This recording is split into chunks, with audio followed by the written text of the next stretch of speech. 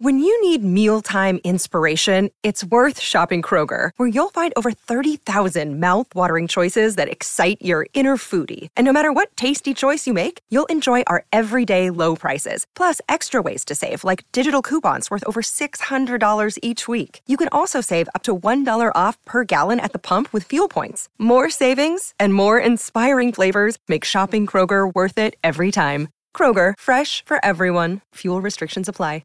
Another day is here, and you're ready for it. What to wear? Check. Breakfast, lunch, and dinner? Check. Planning for what's next and how to save for it? That's where Bank of America can help. For your financial to-dos, Bank of America has experts ready to help get you closer to your goals. Get started at one of our local financial centers or 24/7 in our mobile banking app. Find a location near you at bankofamerica.com/talktous. What would you like the power to do?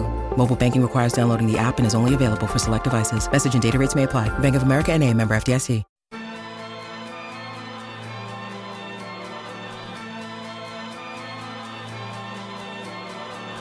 Sports Day for McDonald's. The Tim Tam McFlurry is back at Macca's, now available with rich chocolate soft serve. This is Sports Day. Oh, yes. We are on. We are back. It's good to be back with you. Kane Corns is my name. Flying solo for Sports Day this evening. Well, not solo, because I'd love for you to join in the conversation with me tonight. It's a happy new year. It's a welcome back. It's early. It's January the 2nd, but there's so much sport on the horizon. There's so much that I've missed since I've been away. So I want to recap a little bit of that shortly, but it doesn't happen without your involvement. For those catching up with the Sports Day format, we just go for 25 minutes, straight bang off the top of the program. There's no ads. There's nothing. It's just you and me talking. So it is a blessing that we get that much air and that much opportunity to be able to have a chat. So I would love, as I said, for you to join in the conversation, that Harcourt's open line. And welcome back to Harcourt's, the legends for all things real estate. You can speak to them. The number's 1300 736 736. Tempers back on board for a huge 2024. 0433 98 11 16. If you want to jump in on that format, we'll get to your text messages right throughout. This evening, Damien Fleming is going to join us. Liam Pickering is going to join us. Looking forward to that. We'll talk to American sport with Jordan Canillas later on. And as I said, most importantly, we'll find some prizes for you for the best callers of the evening. We're going national tonight. We're going into SENSA 1629. So welcome aboard to those legends. And of course, 1116 SEN right around the country for Sports Day. So I'm just going to go. I've been away for 5 weeks, and it was magnificent. Fortunately, went across to America. So we went to LA. We had a couple of nights in Disneyland, which you wouldn't believe. I ran into Jared Waitley. Of all people, I ran into Jared just cruising through Disneyland. So I got a quick selfie with Jared, which was good. You can check that out on the social. So I thought that was quite amusing. We got an opportunity just quickly. Jared said, what'd you think about the David Warner, Mitchell Johnson byplay? And I gave him my thoughts on that in the middle of Disneyland, so he couldn't switch off, as not many of us can. So I went there. Where else did we go? San Francisco, LA as well, which was terrific. And there were some big sports stories that I missed, so I want to recap some of those shortly. But the thing... driverless cars are a thing now, would you believe? Maybe I'm late to the party on this, and I know it's not in any way related to sport, but there's driverless cars in San Francisco, which completely blew my mind. So I think 2023 was the year of AI. I'm not fully across the full use of AI, certainly used it a little bit, but the possibilities I can't even wrap my head around. So I think 2023 was the year of AI. Well, 2024 is going to be the year of the driverless car. There are cars with no one driving, cruising around San Francisco, and you can hail it like an Uber and jump in. Couldn't believe that. That blew my mind. And then there's robot Uber Eats deliveries in LA. So we're doing this Hollywood tour all around LA and looking at all the famous spots, and so many. Had a look at the Nakatomi Plaza for my favourite movie, Die Hard. It is a Christmas movie, mind you. But as we were doing that, I saw this, looks like a little esky. I'm just cruising up and down the footpath. I said, what's that? And they said, well, that's a robot that is delivering like Uber Eats. And it stops at the traffic lights. It waits for the traffic. Then it goes. It must have some sort of lock locking system on it, so just anyone can't come across and steal the food. So they were a couple of non-sports related things that blew my mind in my 5 weeks off. But I thought I'd start the show tonight on the biggest stories that I was absorbing and consuming on my holidays. As I said, tried to switch off. Oh, we went to Mexico as well. That was what I forgot. We had a good week in Mexico, which was magnificent. But the biggest story that happened whilst I was away, and I don't think it's been covered enough. There's been Daniel Cherny's covered it in Code Sports extensively, as has Robert Craddock as well, and I'll get to Crash's thoughts on it shortly. But the death of Test cricket is happening, and I can't believe more people aren't consumed by this story. I don't think we understand how big a deal this is. Test cricket is dead. Unfortunately, Test cricket is, I don't know if it's dead, but it's dying a slow death, and I think the death is going to come a little bit sooner than many are expecting. When I was a child, I don't know, from the age of 6 to 14, Test cricket was everything. You didn't miss a ball, and at the lunch break, you played backyard cricket with your mates, and you came back in, and you were that flat. If it was rained out and play was abandoned, you were shattered. That would ruin your day. Did not miss a ball. I don't know. And 1300 736 736. If you have children of that age, say between 8 and 15, how much Test cricket are they consuming for a start? And I imagine it is a fraction of what it was when we were children. Now there's many more offerings now, and there's a lot of things that are on offer now that weren't when I was 8 to 15, including the internet and TikTok and Netflix and a whole host of other things. But a little experiment on Sports Day this evening. If you have children in that age bracket, how much Test cricket are they consuming? So that's the first thing. And then the second thing is the short formats are just going to dominate. There's England, there's Australia, there's India, and that's it. And if anyone else is playing, it's pretty boring, as the people of Perth found out for the first test when no one turned up. Now, the Australian Cricket Association boss is Todd Greenberg. This was the first alarm that I noticed when I was away. He has said that New Zealand, the West Indies and South Africa have all been weakened by the cash available in short-form cricket. And he said that Australian cricket authorities would be crazy to think top Aussies might not also turn down the chance to play Test cricket given the prizes at stake elsewhere. He said, I worry that countries like South Africa and New Zealand in 10 years' time may no longer be able to afford to have their best players playing and disappearing because of the push and the pull of global leagues. That is a concern, and I don't think I'm being an alarmist. I think I'm being a realist. Oh, gee, the Aussie Cricket Association boss has said that. He's seriously concerned. But it went to a new level with what has happened with South Africa and New Zealand. I know this has been covered a little bit, but it's the biggest story that happened in my holiday break. Crash Craddock, who is the cricket journalist that you want to be consuming, has said that Test cricket has copped one of its most indignant blows in its 146-year history. It's the start of a trend which could do more damage to the 5-day game than match-fixing, chucking dramas or rebel tours put together. South Africa have kept their biggest stars at home to play for their new T20 tournament, which started in 2023 and is being used to financially underpin the cricket system running desperately short of funds. This is Crash Craddock in the News Corp papers. The squad of 14 to tour New Zealand contains 7 players who have never ever played a test, including the captain, Neil Brandt. Never heard of him. Neil Brandt, never heard of Neil.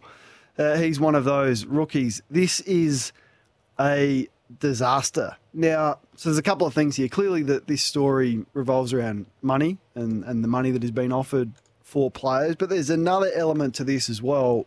It is that Test cricket is boring. And 1300 736 736, I never would have said that 20 years ago, but it is boring. And I wonder, and I've spoken about this on Sports Day before, whether we need to look at the rules. Now, baseball in the States has completely revamped its rules. That sport was dying. It was boring. It had become predictable. Even the home run, they are saying, was far too predictable. And teams started only to play for the home run. They forgot about manipulating the field and looking to get on base. There was 3 options, really. There was a strike, there was a ball, or there was a home run. and not often do you get a home run. So the game became boring and long. So they changed the rules. They introduced a shot clock for the pitcher. They made the bases bigger, and they limited where the fielders could stand. Now, Test cricket's boring, and we need to do this. Even the six is boring now, where we see the Big Bash. I watched the Stars chase 205 on New Year's Eve, and yeah, there were some big hits, and wow, how good's this? But every shot went through the field, and it went for 4 or 6. That is boring. You don't see Jonty Rhodes' great runouts anymore. You see the odd good catch, but I don't think you see it as much as you used to because everyone is just looking to clear the rope. It's boring. Limit the size of bats, make the pitches more spicier, increase the size of the boundaries and make it more even. That's one issue. And the other issue we'll speak to Flem about is just, the viability of the Test format. Are you as concerned as what I am? That was the biggest story in the time that I was away. 1300 736 736. As we work our way through a few other things, if you want to have your say, please do so. 1300 736 736 if you want to have your say. And the question I've got, and we may somehow put it out on social media and put a Twitter poll up. I'm not sure how we'll word it, but if I watched every ball pretty much of an Australian summer when I was 8 to 15, what percentage of a Test match are your kids watching now? And is the game boring? And are we struggling to capture the younger generation? And does something need to be done like they have done in basketball? Some footy. The Clayton Oliver story is a mess. And this is bigger than I think most people are realising. One of the game's absolute stars, his future is in serious doubt. Now, it's always tricky to talk about when there is at least a small element of this story regarding a player's welfare and mental health. And when it's a somewhat, I don't know what extent, a medical issue, but when Melbourne threatened to trade Clayton Oliver in the trade period, this is what they said. Now, Gary Pert, the CEO, said that Oliver must meet the club's off-field standards and discipline if he is to remain part of the program long term. And this was a strongly worded statement or threat a couple of times, and Simon Goodwin and Gary Pert came in with Gary Lyon and Sammy Edmund live in the studio for an extensive chat, and they answered all these questions and basically said the same thing. Pert said that Oliver must meet the club's minimum off-field standards if he is to remain a part of the football program. The club is aware of the personal challenges that Clayton has outside of football, and key club experts will remain part of his daily support team. The club leaders have very clearly outlined to Clayton that behavioural expectations we have of him, and these behaviours will be reviewed on a regular basis. The club leadership group, as well as Alan Richardson, Simon Goodwin and Pert himself, will decide if Clayton is meeting minimum behavioural expectations. I consume this, and I said it at the time. You're asking your best player, one of, best or second best, third best, perhaps, Gawn, Petrarca, Oliver, one of the top three, who's getting $1 million a year for a 7-year contract that has just started, to meet minimum behavioural expectations. That's a disaster in the first place. Since those comments, Clayton Oliver's been charged with, driving without a licence. Now, it was a bit vague because his licence was taken off him after a seizure, so you give him perhaps a bit of an out there. It wasn't as if he just lost his licence. There was a medical reason behind it. But also, he wasn't able to complete the training camp in Lawn, like he left. Now, that's not meeting minimum club expectations if you can't actually train, and if you're once again in a bit of trouble, minor, with the law. So this is a huge story regarding Clayton Oliver, and it's got off on a pretty nasty footing. 1300 736 736. We'll get to the other big stories that have happened in my holidays, but in the meantime, I think we've got some calls lined up. Let me know. If we'll try anyway. Let's go to Tony. Tony, have I got your tone? Yes, you have, Kane. Yes. And welcome back after a Happy New Year. Happy New Year, mate. You with too. the family. You too. Yeah. What's on your mind? I'm going to enjoy 2024 with you. Good. I'm going to enjoy it with you, Tony. Can't wait to get stuck into it. What's on your mind? Did you ring up about Test cricket dying, or what's on your thoughts? Yes, I did, Kane. I'd love to know where Kerry Stokes and Channel 7 sit on 90 less overs a day It should be a minimum 100, which Yep. they were doing 40, 50 years ago. They're losing 10 to 15 commercial breaks and money. What are Seven doing about this overrate? Yeah, it feels like this is an issue every year. I can't get my head around it. I don't know why it takes so long. Even when players extended, because the previous day, say we've lost due to rain, they started earlier and they finished later, but you still can't get the 90 overs. I don't know how much of a factor that is in Test cricket dying, maybe a small part in it. But yeah, it'd be great to fasten the pace up. That's what they've done in baseball. They brought in a shot clock for the pitcher. And if you don't get the pitch off in time, it's a ball. Bang. Speed up the game. And I think they've reduced the game by about half an hour. This is what you're competing with, Big Bash. See the crowds in Perth for the Scorchers, 44,000. What'd they get on day one of the first test? The national team, 3 times the crowd is rocking up to watch the Perth Scorchers, for goodness sake, than they are the Aussie Test cricket team with Warner and Cummins and everyone. Smith and Labuschagne. That was a big warning sign for me that this game is in all sorts of trouble. If you've got a thought on how to fix it, let me know. And the question I've got for you is, if you've got kids, how much Test cricket are they watching? And is it different to when you were a child? Let us know. Adam's in St Kilda. G'day, Adam. Hello, Kane. Welcome back to my life. Thanks, mate. One way they can make Test cricket interesting is play on uncovered wickets like they did in the 19th century and make it more competitive for the batters and the bowlers. Definitely. See, I don't know if it's uncovered, but how much do we whinge and sook? And the media is a big part of it. Whenever there's a pitch that does a lot. Even Tim Payne came out in November where there's a Shield game at the SCG that was finished in a couple of days. Tim Payne called it a disgrace. Well, it was a disgrace. It's interesting. It's different. Let's even things up. Let's reduce the size of bat. I can't believe we allowed Dave Warner to bat with the thickness of his bat. And I don't know. I can't imagine what the old school cricketer are thinking when these boundaries are so short. The pitches are flat and the bats are as thick as they are. I'm flogging a dead horse on that one, but there needs to be some rule changes. It is predictable. There's too many sixes, as crazy as that sounds, and it is boring. So make it more even, particularly for the bowlers. Adam, it's a good thought. Gary's in Taylor's Lakes. What do you think, Gaz? G'day. Look, I've got a comment on the Big Bash, but before I do, seeing you talking about Test cricket, I disagree. It's not boring. The Ashes was riveting, and that second Test against Pakistan was riveting. Have you got kids, Gaz? Oh well, they're adults now. Do they watch? Do they watch like? So I get it. I'm not. You're not the target audience. You love it, and you're going to watch it regardless. But it's the next. It's the next one's coming through. Like my kids, I'm just a small sample size, but my kids couldn't give a stuff about Test cricket. I don't know. That's what I'm interested in. Well, it depends on how you brought them up. If they brought up to watch it with you, then maybe. But look, I've got talking about young kids. My youngest is 29, and he's just texted me something, and I thought, he might be onto something. This is about the Big Bash game tonight, which both Melbourne sides need to win and would want the game to go on, but obviously there's a good chance it won't. So given that we already knew 24 hours ago that we're going to have thunderstorms during match time, any chance I should have considered moving it to Marvel? Yeah. Now, there's logistics and whatnot, but with the 24 hours, there's enough time to get the staffing, get the catering and whatnot, move it to the Marvel Stadium, then we would have had a game.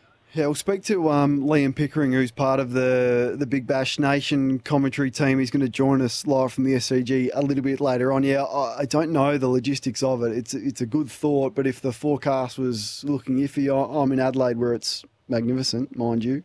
So I hadn't given that much thought, but would they have had time? I don't know, but I don't think they use Marvel enough when it comes to the Big Bash. They should use it more. 1300 736 736. That's the Harcourts open line. Great to have Harcourts back on board for Sports Day. Again, working my way through, and would love your thoughts on any of this, the biggest stories that I consumed whilst I was away. So we've got the death of Test cricket.